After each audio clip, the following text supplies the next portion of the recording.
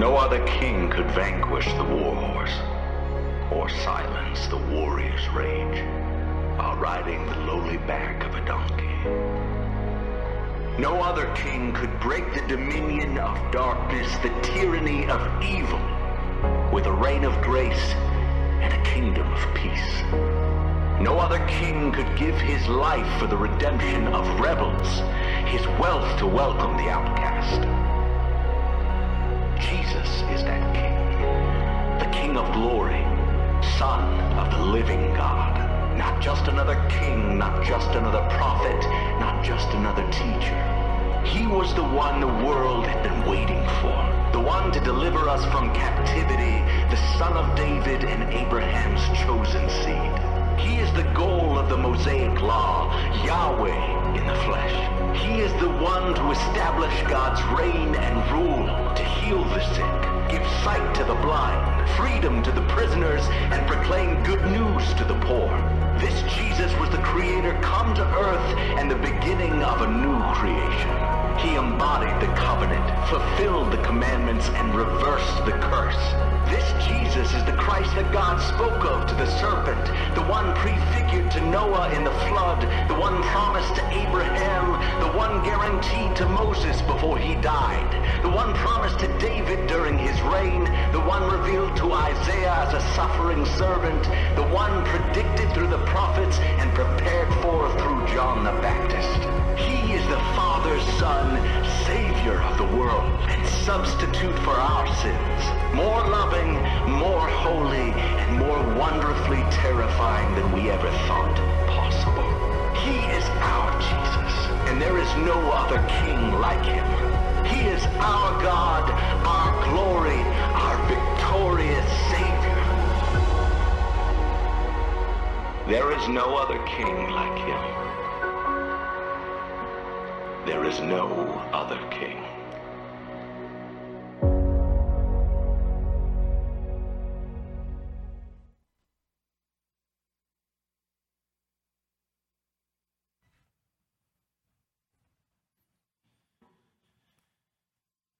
Well, amen to that. King Jesus has indeed risen from the dead, just as he said he would. And we have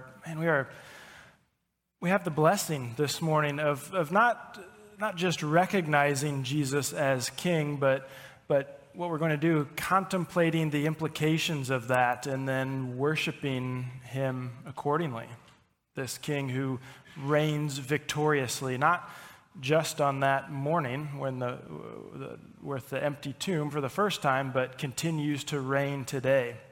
You know, the statement that's recorded in the Gospels is true every day, but it was first spoken on that Easter morning when the women went to the tomb and sought to anoint the body of Jesus. And the statement made to them was, "He's not here. He's not here. He is risen." And let's just imagine that. Women going to the tomb, that's what is told them. There were some immediate implications for them when that statement was made. One of their foremost concerns as they were on the way was, who's going to move the stone? Who's going to roll the stone away? That's a legitimate concern. Well, an angel had already taken care of that when they got there. They had traveled to the tomb carrying all kinds of spices, and all for nothing, right? There was no body there to anoint. Their schedule for the morning, which I'm sure they had expected to spend anointing the body of Jesus, was suddenly wide open. There was no body to anoint. Their emotions of sorrow, sadness, were replaced with different emotions of probably some confusion, but also hope at the message that was spoken to them. So the immediate implications when those words were spoken, he's not here, he is risen, their day unfolded completely from what they expected, those women at the tomb for the first time. But the implications for them in the immediate moment only scratches the surface of what it meant that Jesus rose from the dead. I think a person can argue that the entire New Testament after the four Gospels is a treatise on the implications of Jesus' resurrection. What does it mean that Jesus rose from the dead? Books and letters were written unpacking just what it meant. It wasn't just some fascinating yet trivial event. Jesus' resurrection changed everything. Changed everything. And one of the places where the implications of his resurrection is powerfully unpacked is 1 Corinthians chapter 15. And so in this letter, in 1 Corinthians, Paul, he touches on all kinds of different topics, but it's quite fitting that he reserves his longest discourse in the letter for the subject of Jesus' resurrection. Paul states in that chapter that if Jesus had not been raised from the dead, then both his preaching and our faith is in vain. And so what we know to be true and what we proclaim this morning is that Paul's preaching and our faith is not in vain. Jesus has indeed risen from the dead. So I would encourage you to turn with me to 1 Corinthians 15. We're going to unpack some of what Paul talks about here. It's page 961 in your pew Bible, if you'd like to follow there. Before Paul unpacked the incredible implications of Jesus rising from the dead, he made sure to highlight the certainty of Jesus' resurrection. I mean, there would be people today who would resist the notion that Jesus was killed on the cross and then rose from the dead. You can't prove it, some people might say, or show me the evidence, someone else might say. Well, those responses aren't exclusive to our time today. Even though we live in 2023, and Paul wrote his letter in around 55 AD, the same doubts existed then as they do now. And so as a result, Paul makes his statement about Jesus rising from the dead, and then he cites his sources, all 500 plus of them. So follow along with me in 1 Corinthians 15, starting in verse 1. Paul says this, "Now I would remind you, brothers, of the gospel I preached to you, which you received, in which you stand, and by which you are being saved, if you hold fast to the word I preached to you, unless you believed in vain.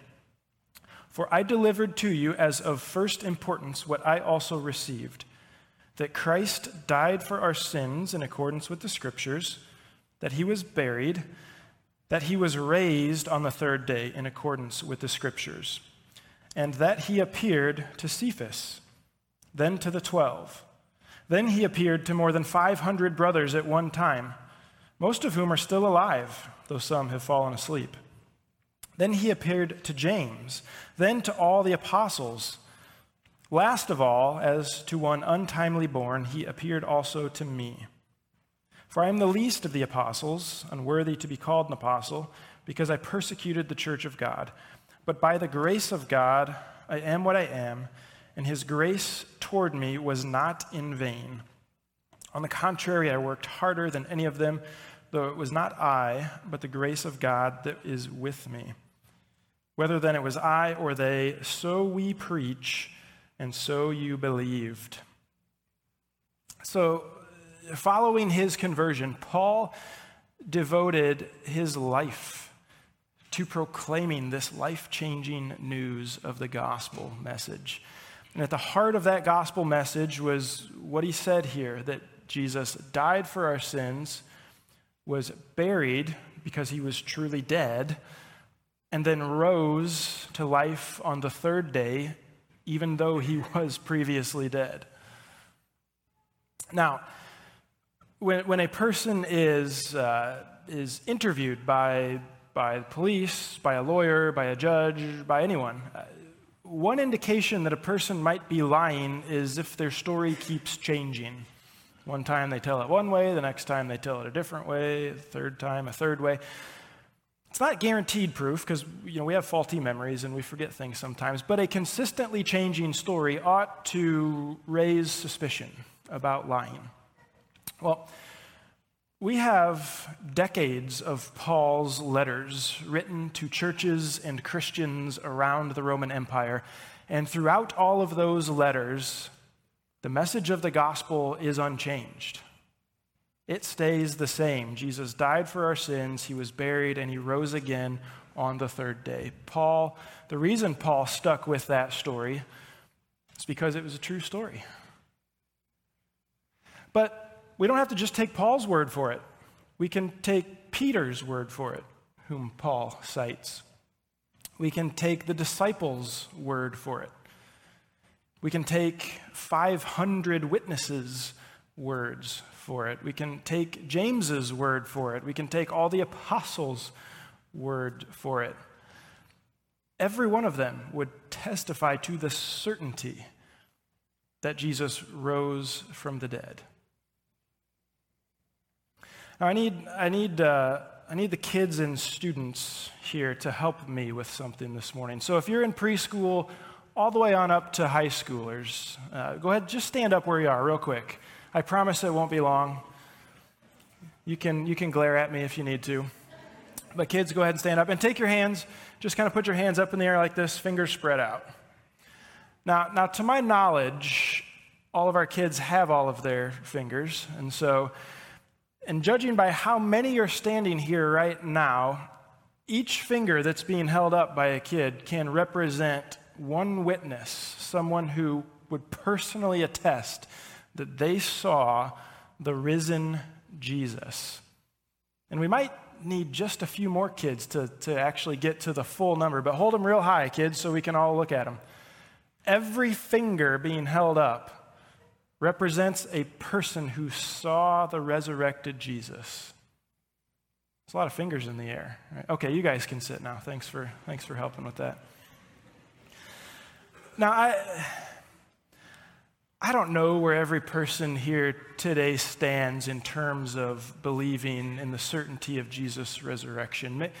Maybe you're someone who's always had a skepticism of it, or perhaps you're someone who's been taught about it from a young age, but you never really looked into the validity of it yourself.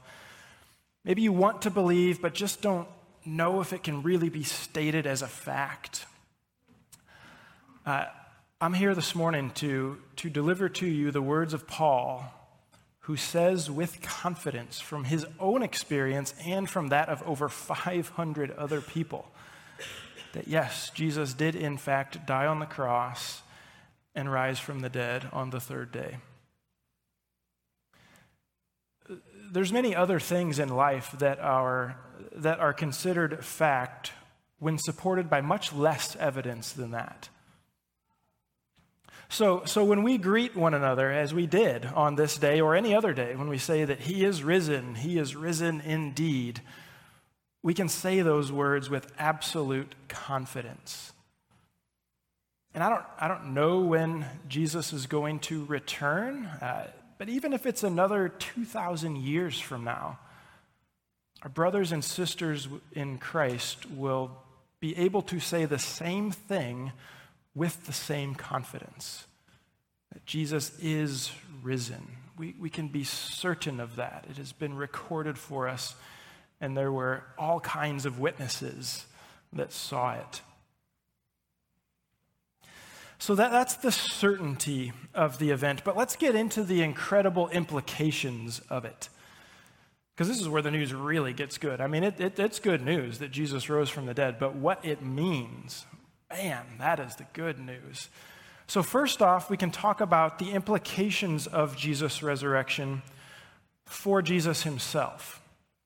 So continuing in 1 Corinthians 15, if you look with me at verse 20, we read this.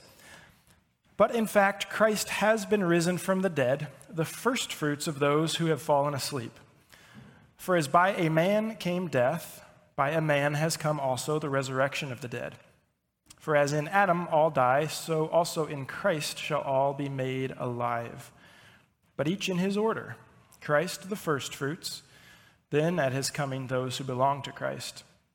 Then comes the end, when he delivers the kingdom to God the Father, after destroying every rule and every authority and power.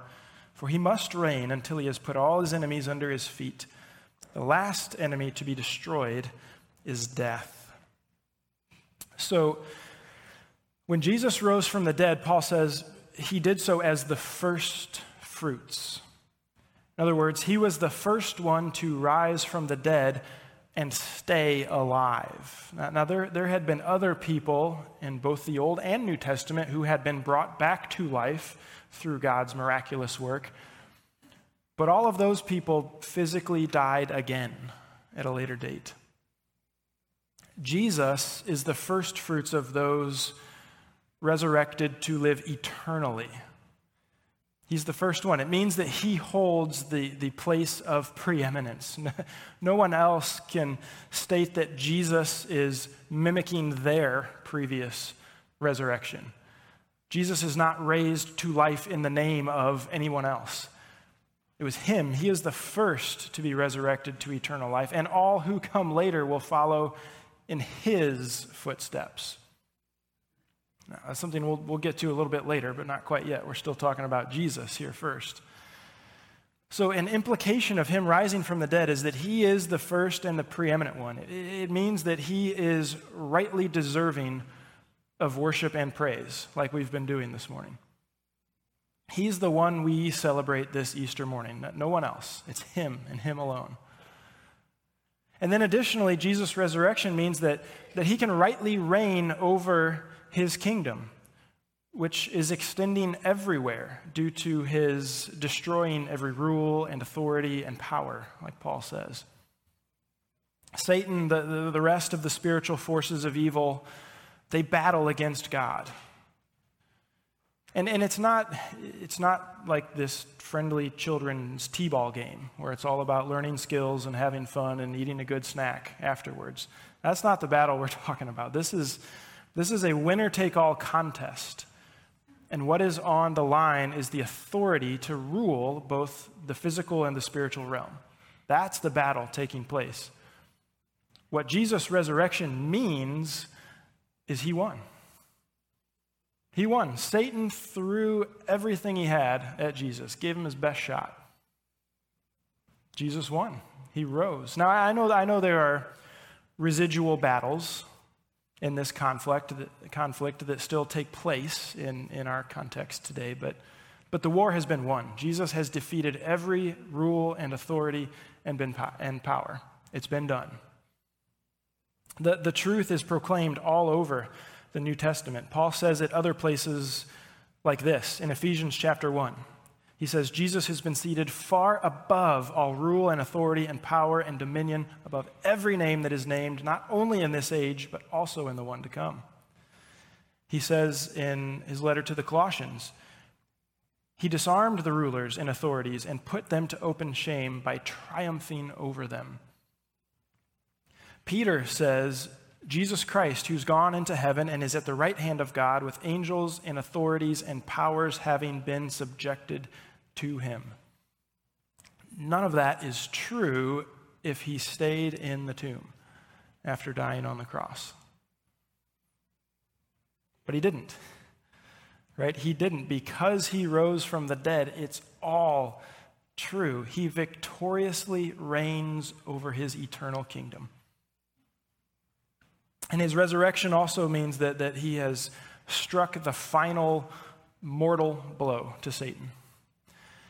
As a result, he reigns over his kingdom, and his kingdom is expanding until one day it will consist of the entirety of the physical realm. And consequently, the kingdom of this world is shrinking, and one day it's going to disappear forever. It may not always seem like that when we watch the news, when we hear things that are going on in the world, but that is what is happening. Jesus' kingdom cannot be stopped. It won't be stopped. He reigns. And then Paul says in verse 26, the last enemy to be destroyed is death. Death is defeated by Jesus, but it hasn't yet been destroyed completely. The work is done, the outcome is certain, but it won't be until the return of Jesus to earth that death is finally destroyed. You know, in John's vision about that day, he says that death and Hades are thrown into the lake of fire. He says that at that day, death shall be no more. You know, there's a reason that the last 2 chapters of Revelation, the end of the Bible, talk about the tree of life and the book of life and the river of life and the water of life. It's because death at that point is no more, and all that remains is life, eternal. And it's all because the Lamb of God died on the cross and rose from the dead victoriously. Jesus rose from the dead, and because he did so, he has won the victory. We were singing about it all morning long so far. In our first song, we sang, Jesus arose with a mighty triumph over his foes. Victory. We sang in the second song, our God has risen from the grave, and so he reigns forevermore. The what is yours? Victory, right? The victory is yours. The third song, death, where's your sting? Our resurrected King has rendered you defeated. Victory, we've been singing about it. Jesus is victorious through his resurrection. That is wonderful news. And if Paul were to stop right there in 1 Corinthians 15, and if I were to stop my sermon right here, we'd still have reason to worship Jesus and proclaim his greatness. But the implications of Jesus' resurrection continue. There's more. There aren't just implications for Jesus himself. There are implications for you and me as well. And there's a lot in 1 Corinthians 15 that talk about that, but we're going to focus on verses 50 through 58. So if you turn there, I'll read those verses.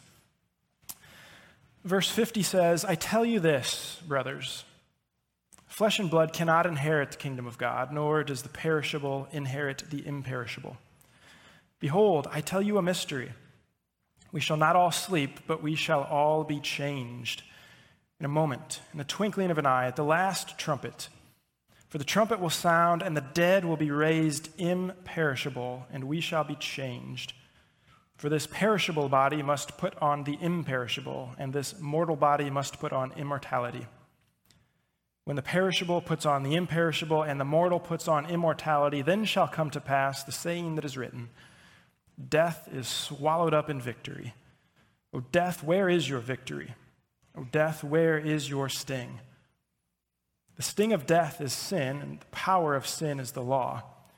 But thanks be to God who gives us the victory through our Lord Jesus Christ. Therefore, my beloved brothers, be steadfast, immovable, always abounding in the work of the Lord, knowing that in the Lord your labor is not in vain. So while Jesus has won the victory, it's not a victory that he keeps to himself. I mean, quite the opposite there. Paul says in verse 57, we are given the victory of Jesus. So Jesus, being the first fruits among the dead, naturally means that there's more. First fruits implies that there's more coming after. So just as he was raised from the dead, so will all who participate in his victory be raised from the dead as well.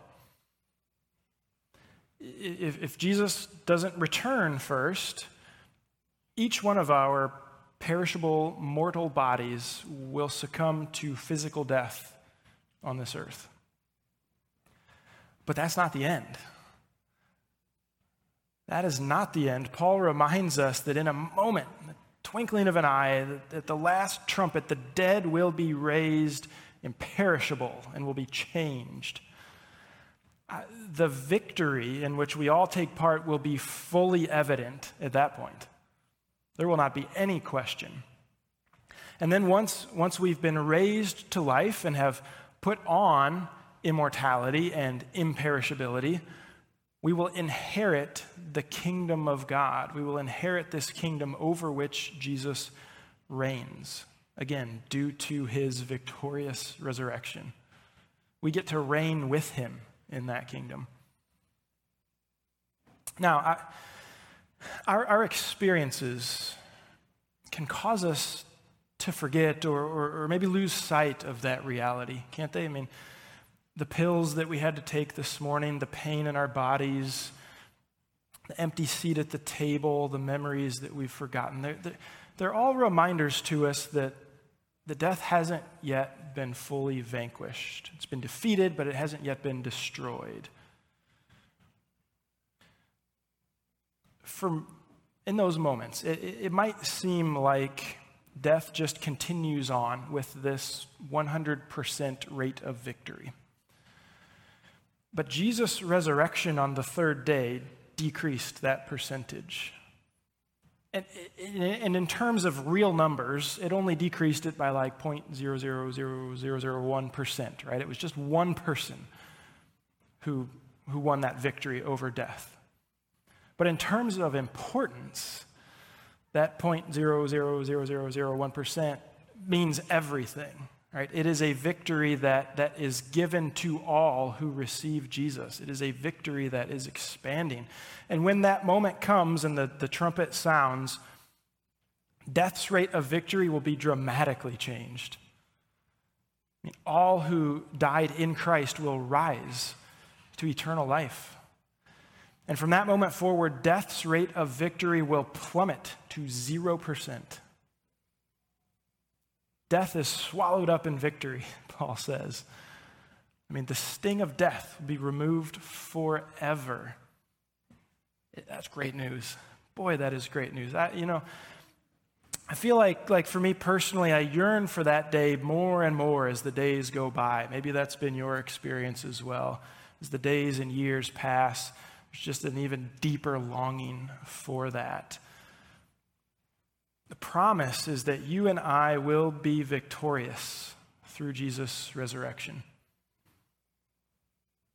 And because the one who made that promise is the one who rose from the dead, I think we can take that to the bank. We can trust in that. We can put our faith in that and rest in that. It's why Paul ends his discourse on Jesus' resurrection the way he did. Look at verse 58 again with me. Therefore, my beloved brothers, be steadfast, immovable, always abounding in the work of the Lord, knowing that in the Lord your labor is not in vain. Those are the words of a man speaking with confidence.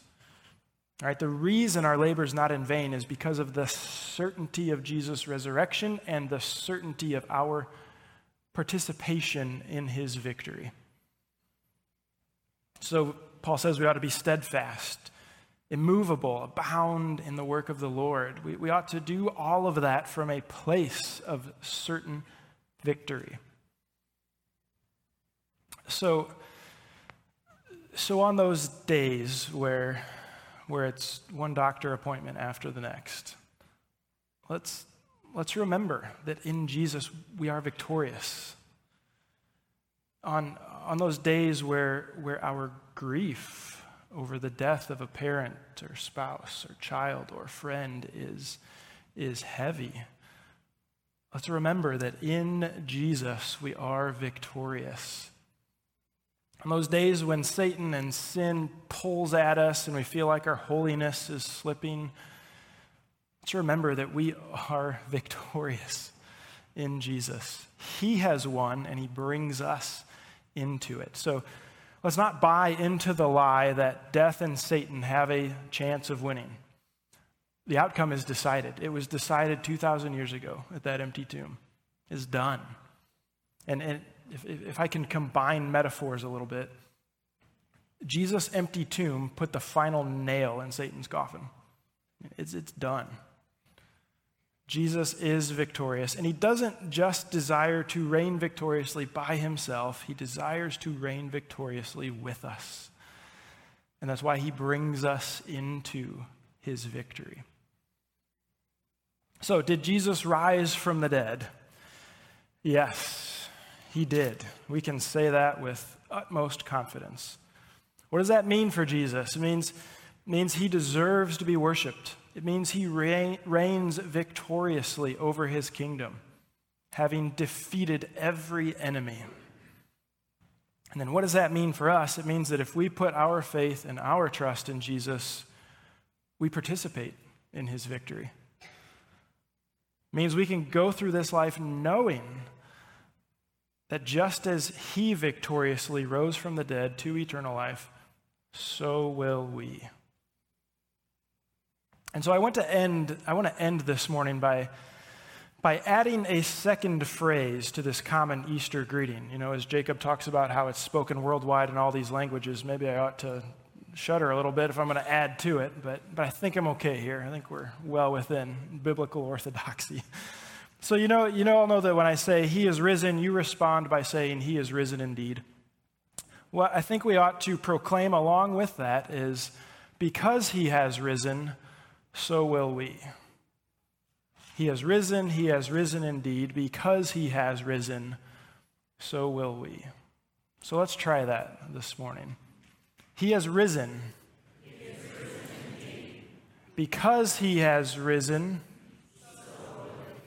Because he has risen, so will we. All right, we'll do it one more time. Like, we really are excited about it because this is great news, even for a lot of us with German Mennonite heritage, right? Because he has risen, so will we. Amen. Let's stand together, come before God. Praise him for his victory and also for bringing us into it.